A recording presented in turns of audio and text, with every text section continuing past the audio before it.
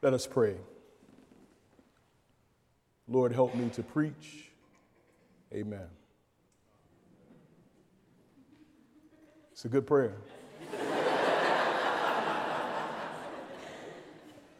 You should try it sometime. Presbyterians, Methodists, Baptists, Catholics, and Pentecostals are everywhere.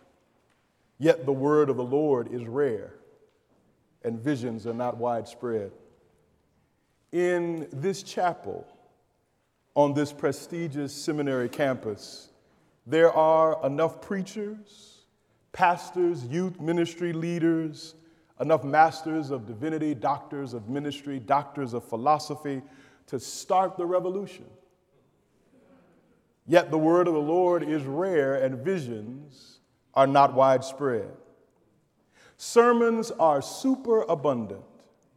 Prayers are plentiful. There is a bountiful supply of Bibles in every conceivable translation. There are limitless live stream services on our YouTube channels. There are countless Christian cable networks. Gospel and Christian music sales are booming. Christian bookstores are making more money than God, and there is a revival service on every corner, yet the word of the Lord is rare, and visions are not widespread.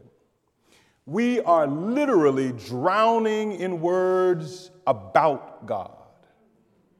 The world can barely hold all the words spoken in God's name. And it may be more precise if after we preach, we say this is the word about God. About is a preposition that expresses concern. We are concerned. We do regard God. We do refer to God. But a word about God is not a word of God. Of is a preposition that expresses relationship between a part and a whole. When a word is of God, it originates in the mysterious beauty of the divine being. When a word is of God, it relates God to us and us to God in ways that renew and transform the heavens and the earth. A word of God catches us and all that is made into the wholeness and integrity of the divine life. I am of the opinion that we don't need one more damn word about God. We need words of God.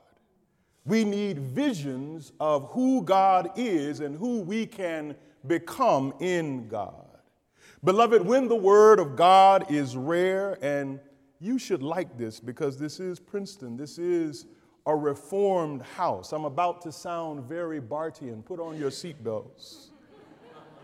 When the word of God is rare, homiletics professors cannot change the situation. We talk about form and function.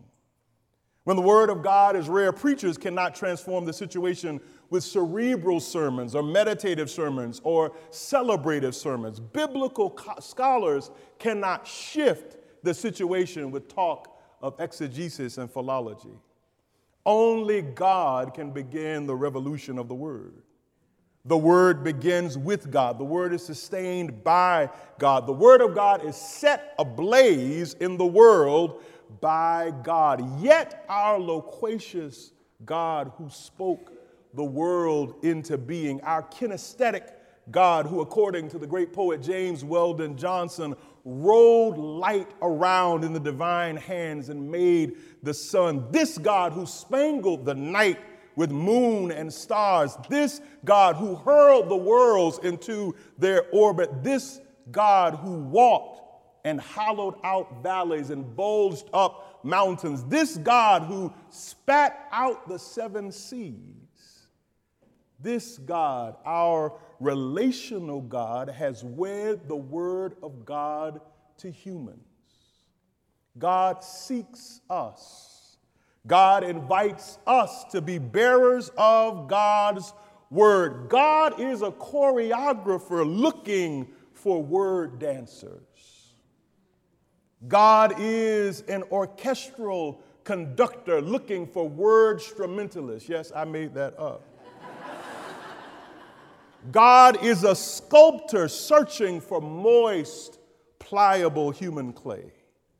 In a world of political upheaval, as Israel was transforming from a tribal society to a dynastic monarchy, surely we know nothing in our world about political upheaval.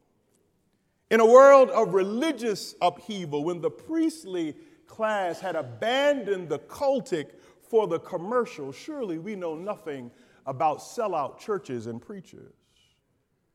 The choreographer bypassed old Eli with his dim eyes.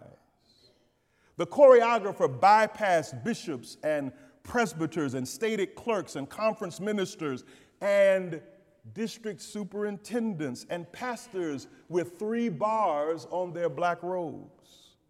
The conductor bypassed the denominational offices in Louisville and Nashville and the Vatican.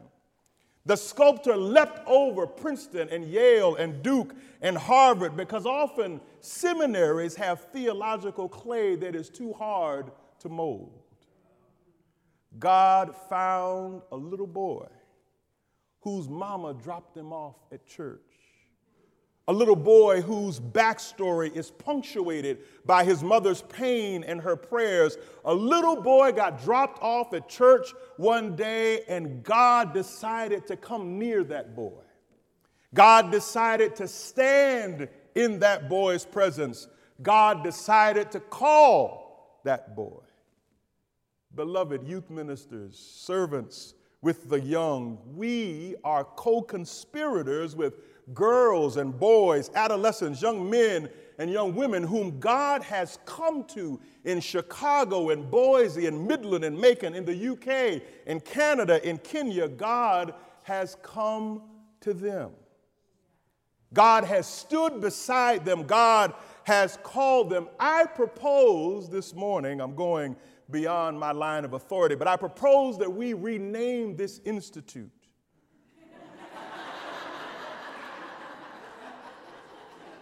No longer shall we be called the Institute for Youth Ministry. No longer. I propose we call this the Institute for Elianas and Eli's, for Samuelas and Samuels.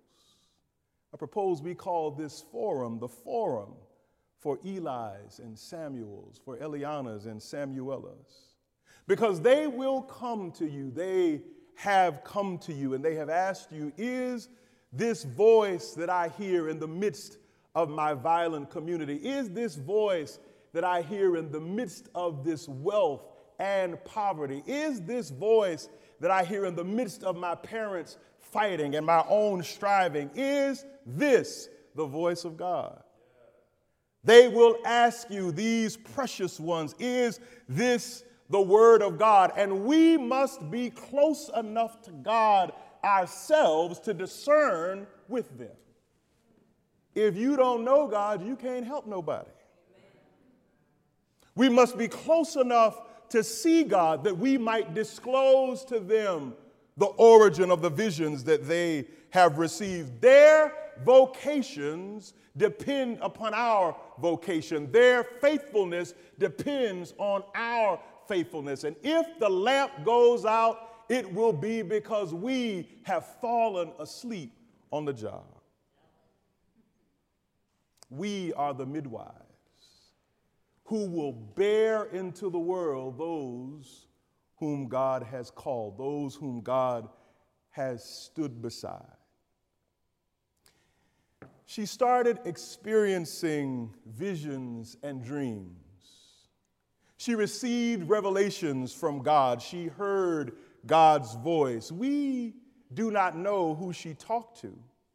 We do not know what Eli helped her to know that it was God who had come to her. It was God who had stood beside her. It was God who had called her. Despite having been brutalized, she grew in wisdom and stature. Despite having been hit in the head by a metal weight, she grew in wisdom and stature. She made 19 trips on that invisible railroad.